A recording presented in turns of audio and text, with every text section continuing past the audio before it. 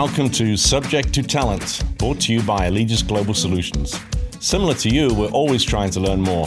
On this podcast, we speak to workforce and talent experts from around the world, covering market trends, technology, and our ever-evolving dynamic industry. Hi, I'm Bruce Morton, the host of Allegis Global Solutions Subject to Talent podcast. Today, I'm joined by Ryan Schultz, Managing Director of Brand and Experience Design at One North, a tech systems company.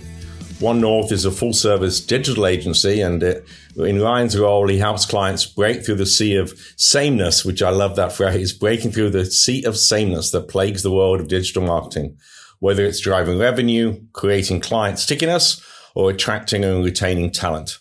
One North helps clients fall in love with the future, one initiative at a time. Welcome, Ryan, and thank you for joining us today on the podcast. Thanks for having me, Bruce. It's awesome to be here. So we always ask our guests the same first question. So here we go. How did you get into the workforce industry, and what was your journey to where you are today? I was it's a circuitous journey, but I can try and make it brief. I started, I'm a failed art dealer. So that's kind of a fun little twist to my story. I started as a poet and writer back in college, thought I was going to go into journalism after school. And then very quickly, within a couple of years, realized I didn't want to be in the magazine world. And I met a person, I met a girl, and we decided to follow our passion and open up an art gallery and move to this very small town in Wisconsin of maybe 1,000 people. And I had a bunch of artist friends. She had a bunch of artist friends. She was a painter and photographer. And we opened up a gallery. And at that same time, everyone in that small town, this little boutique town, it was like a high-end shopping town, resort town, was all going online. And everyone was creating sort of, virtual experiences that tried to match their digital experiences or their in-person experiences. So everyone had a very specific, there was a French bakery. There was a modern dry goods store. There was a home store that was sort of full of really interesting things from around the area. And everyone was trying to create their own unique personality digitally with limited tools and limited budget. And so we were having to be really creative with copywriting, and photography and design with these cruddy templates. That's where I sort of broke my chops doing kind of the digital marketing thing. And very quickly, I realized I was a business consultant and a brand consultant just as much as I was maybe an art dealer. I did the art dealer thing for 8 years to some success and eventually found my way back to Chicago. 2008 happened. No one wanted to buy any more art in 2008. I very quickly realized that, and I needed to get a real job. And so I took all the kind of the skills that I'd been developing, consulting on the side and doing things for friends. And, I helped a friend start a magazine and a bunch of other things during that time. Got a job at VSA Partners, and the rest is sort of history. I've been in the business ever since. Wow. And what year was that back in the art gallery in Wisconsin? So the art gallery was from 2001 to 2008. So, it was a good stretch. Yeah. It reminds me of the story of the folks that made the money out of the gold rush with the guys that were selling Levi jeans to the miners, not digging for mine. And you realize there's more money in design and making them digital than trying to sell the art. Well, and I don't know if you know this or not, but in the art world, there's a lot of downtime. It is not a hustle job. So there are many hours during the day, during the evening where you can do other work and projects. And a lot of dealers do that. So, it's an easy way to make kind of two livings or two half livings, that make up a whole living. You were a gig worker all those years ago, you see? There you go. Ahead of your time. That's right. That's great. Thank you. Fascinating story. So today we're covering a topic that's very, very hot in the workforce solutions industry right now. More organizations, and some for the first time, are looking beyond their consumer brand and putting the focus on employer branding to see, all about retention, not just attraction anymore, but retention as well. And how and should they be using their brand to attract and retain top talent? So from your lens, Ryan, and in your world, what do you see your clients? How do you see them reacting to this, and what advice can you give in this space? I think there's this renewed focus on purpose that I've seen. Everyone's doing a lot of navel gazing and soul searching right now. And I think partly because the pandemic just shook everyone to the core, and everyone realized how quickly A, their businesses could go away, B, their people could disappear from their physical footprint, and C, the pipeline of work, whatever that might be, that's feeding the whole thing, it could be disrupted and changed. And not just that, it's not just for them, it's for everybody, right? So it's one thing when your supply chain or where your supply chain people or work product changes and you have to pivot in an environment that's stable. This is a completely unstable environment. And so I think it forces everyone to do a lot of, what are we actually doing here? What are we actually making here? What do we want to make here? Who do we want to be a part of this place? I even know just for our own agency, we had a pretty strong rule that pre-pandemic that 99% of our employees were going to be hired out of Chicago. We had one office. We prided ourselves on having one office. We wanted to have an office with 200 something people in it. We were about 100 something people at the time, 130 people going into the pandemic. And very quickly we realized, that's not going to be sustainable. We need to shift and kind of look outward. And if we're going to do that, we need to clearly understand who we are in order to communicate back to these new people that are in Denver and on the East Coast and in Atlanta and in Seattle that are never going to be in our office space except maybe once a year. What it is we do and who we are, and purpose, around what we do and what we make, how we do it. Like that's something that can translate time codes. That's something that can sort of, you can build virtually, without physical office spaces supporting it. Yeah, there's a lot of talk about how companies are currently taking their culture amid, obviously, this remote or hybrid workplace that you were just talking about there. So our purpose is obviously part of that, but how else do you think the role of culture in this changing workplace and how is the employer brand itself connected to that culture? What are organizations doing so that they're screaming their culture in a very overt way? Well, I think organizations for a long time got lazy. And I think the .com, boost over the course of, maybe even just say 20 years, even though there was a bust in there, I think really gave people an easy way to create culture, right? Let's make a cool office space. Let's have neat furniture and let's have snacks in the kitchen and let's have awesome, happy hours and let's do game night and that kind of thing. And yeah, those can be handholds for creating culture, but that's not culture in and of itself. Like that's window dressing.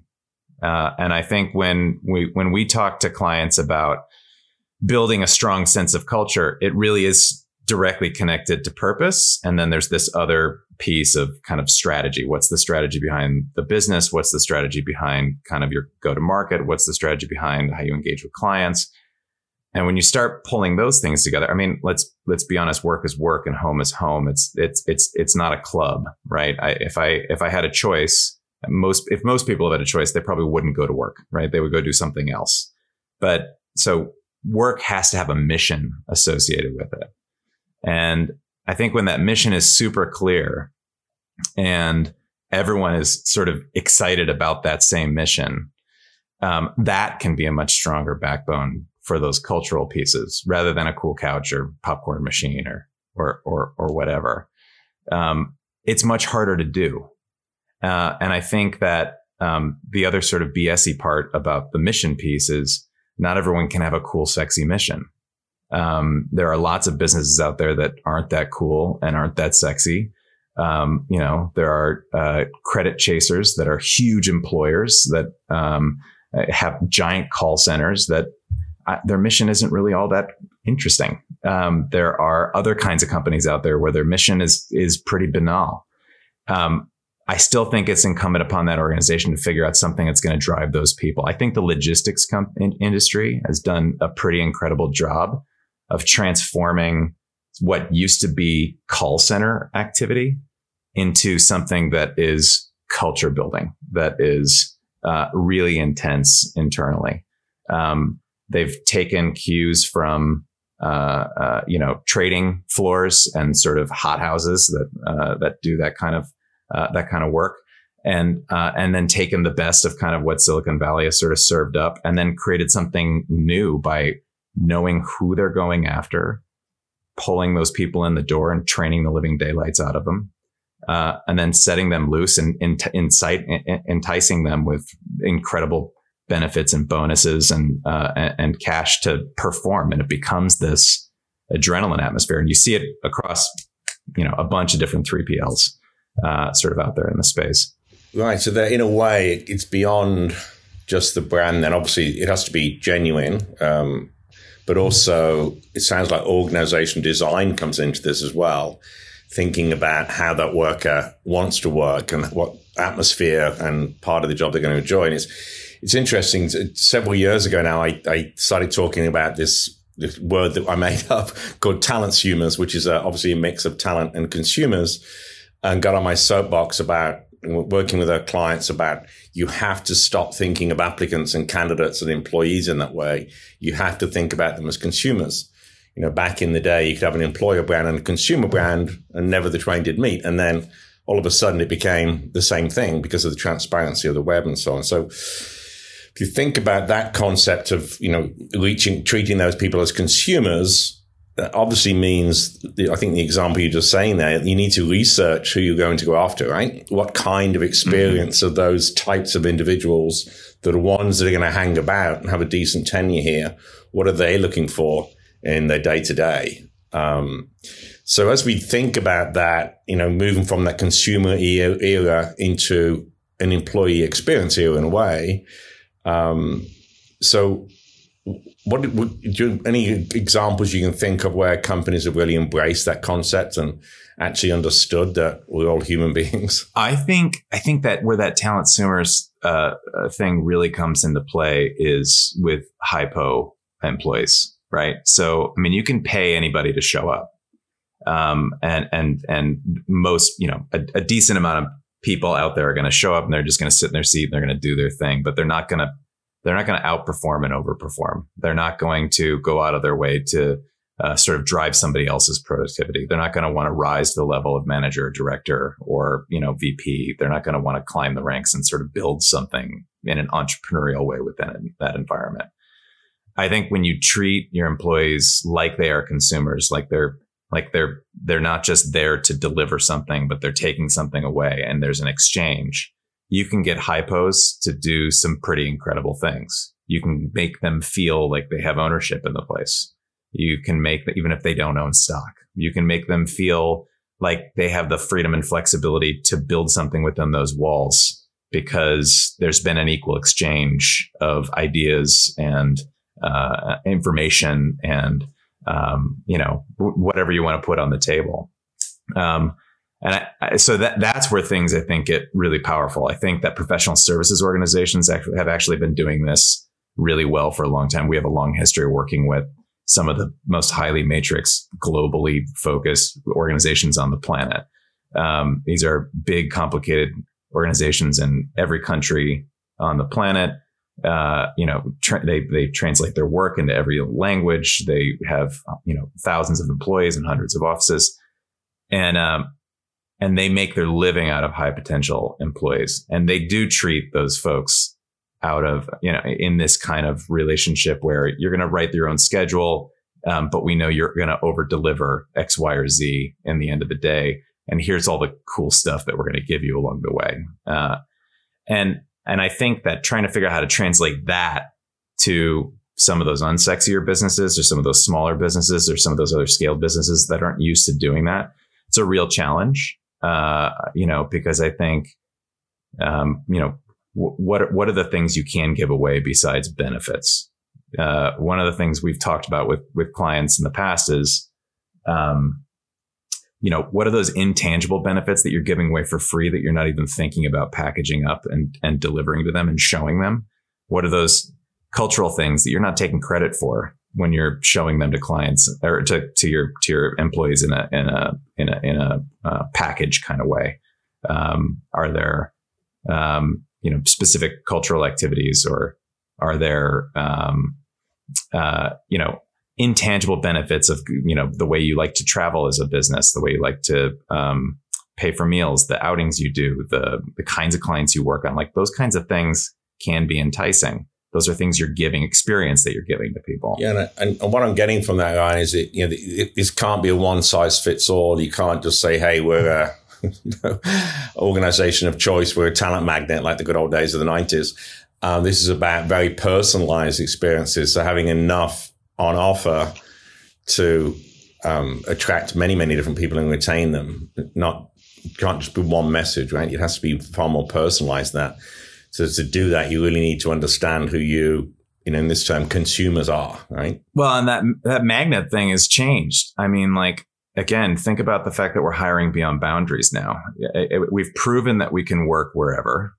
We've proven that we can work kind of whenever. And now it's up to employers, I think, in that talent-sumer kind of mindset to trust employees to, if you're going to deliver, I'm going to pay you and reward you, and you can kind of do what you want.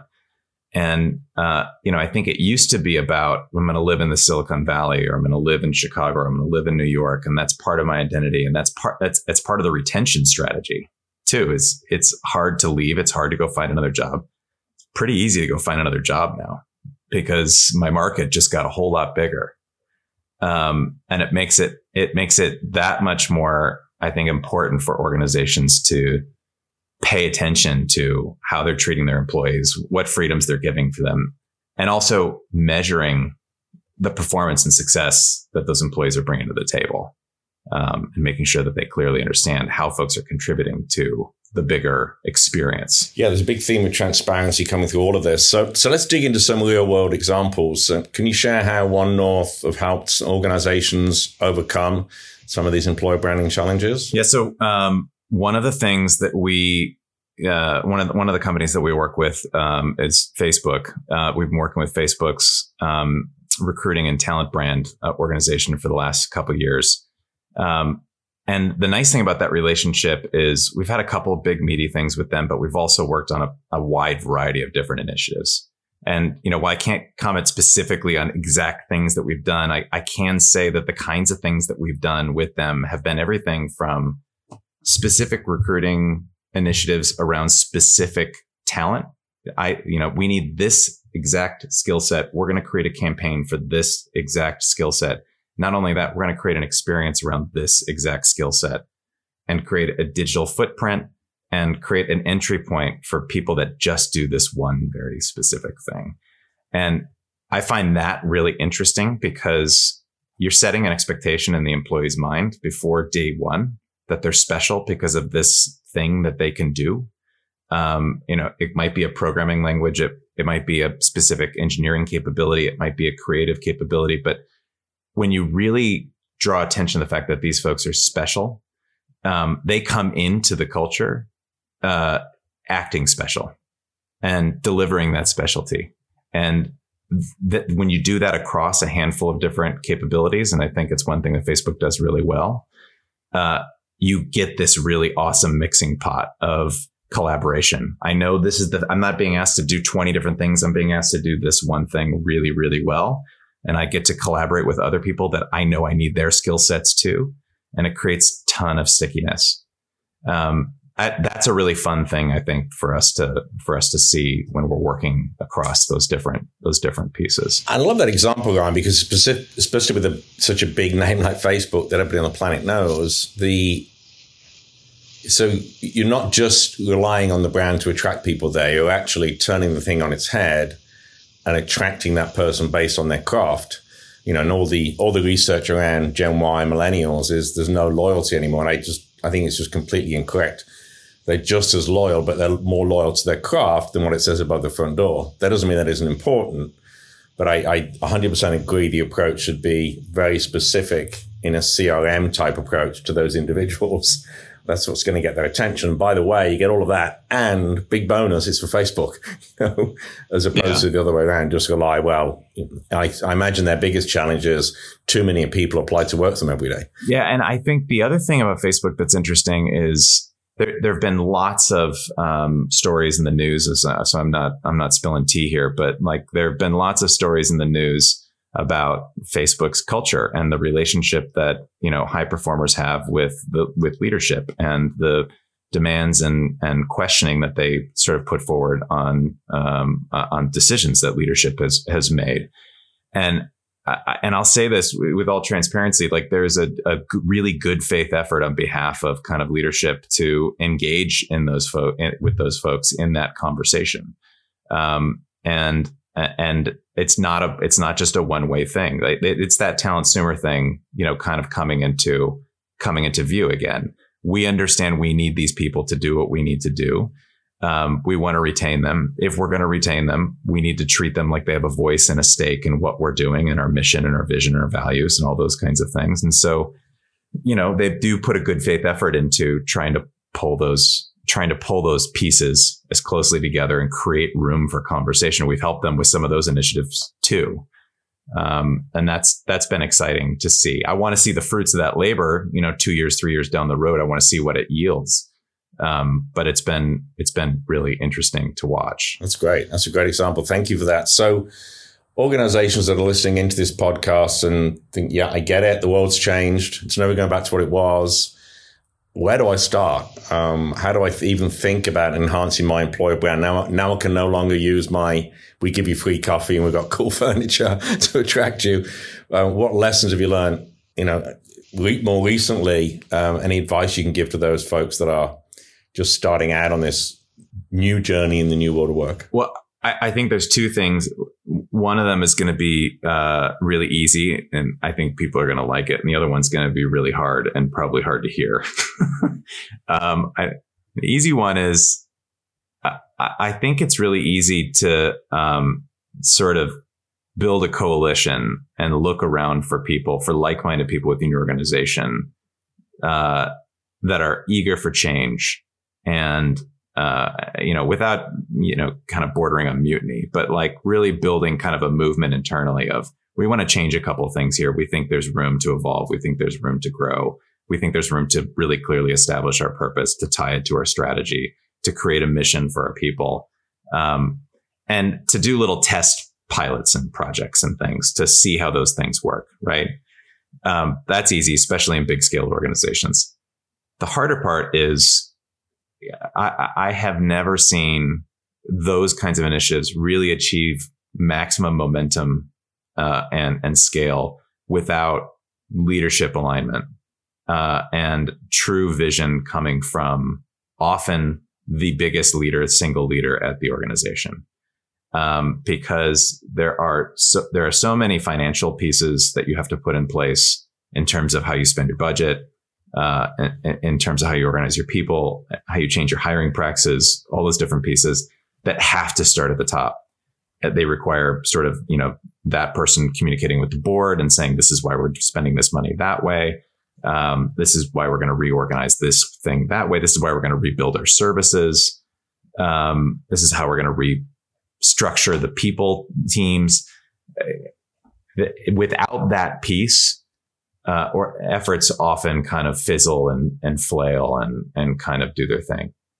That's the downside. But I do think that there is, I actually think maybe the silver lining in that is there's a lot of room for, I think a lot more room for executives to feel like they can actually make a change and really to realize that they're in the driver's seat. And so if those folks on the ground have a connection point to those visionaries, those leaders at the top, encouraging them to make bold, big decisions and to move the needle and to pick one thing to focus on over the course of a year. We're going to focus on this one thing this year and try and make it better. You can really move the needle, but it requires that person kind of being in the driver's seat, driving decisions and being your partner. Otherwise, it's impossible to kind of get all the different pieces throughout an organization in your complex org chart to kind of start marching together. And I would say that right now, from our experience, the organizations are more ready for change than they've ever been before.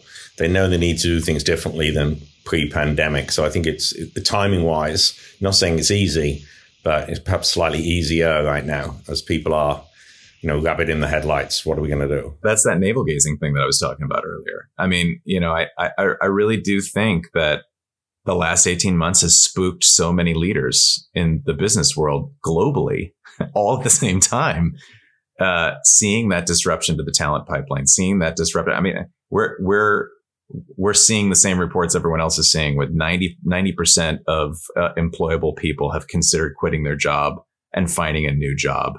I think that's probably inflated a little bit, and it's probably taking everyone who's even for a moment thought, I might want to leave my job. But like, that stat should scare the living daylights out of everybody and make them realize, I've got to give my people a different reason to show up every day besides a paycheck and whatever intangible benefits. I've got to give them something that they can believe in, and make them feel a part of this thing. Yeah, you don't want them just to show up. You want that discretionary effort as well, right? Which is the magic, whatever percentage that really makes the difference. 100%. Yeah. 100%. So I have one last question for you. I guess my crystal ball a few years ago was the talent's humor, and it's come true a lot quicker than I thought it would. But so as you think about the crystal ball moment a few years out, what do you think the industry will look like? I think at-will employment is going to shift quite a bit over the course of the next handful of years. I think we're going to see a lot more contract employees. I think we're going to see a lot more temporary workforces. I think we're going to see a lot more people being hired on scaled contract assignments. I think there's so much. I think if we've seen one thing over the course of the last year and a half, it's that everything you think is certain is probably not. And I think that is going to create a lot of instability in the way people think about hiring long term. So maybe instead, when we spin up this division, instead of taking a bunch of budget and hiring a bunch of full-time employees, maybe we hire 1,500 contract employees for 2 years, and we put some different kinds of stakes and guardrails around them, and then when it works out, we figure out who we're going to retain and who we're not.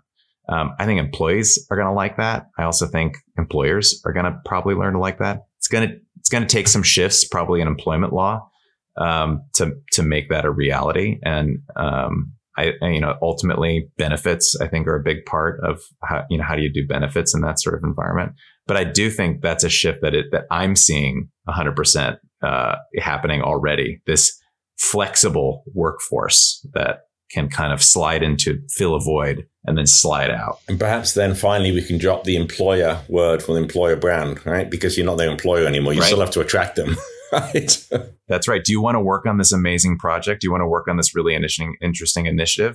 Do you want to be a part of this possible movement? Again, the thing that's always attracted me to employers, the thing that's always attracted me back to the workforce is, and the thing I've seen in other organizations that attracts people is giving people the feeling like they can build something within the walls of that organization, giving people the feeling that they can be a part of it and they can actually make a difference. They can, come up with a new capability, create some new initiative, put some new process in place, and make some change. That's the thing that brings Hypos to the table. And I think when you do that at scale, that can be really powerful.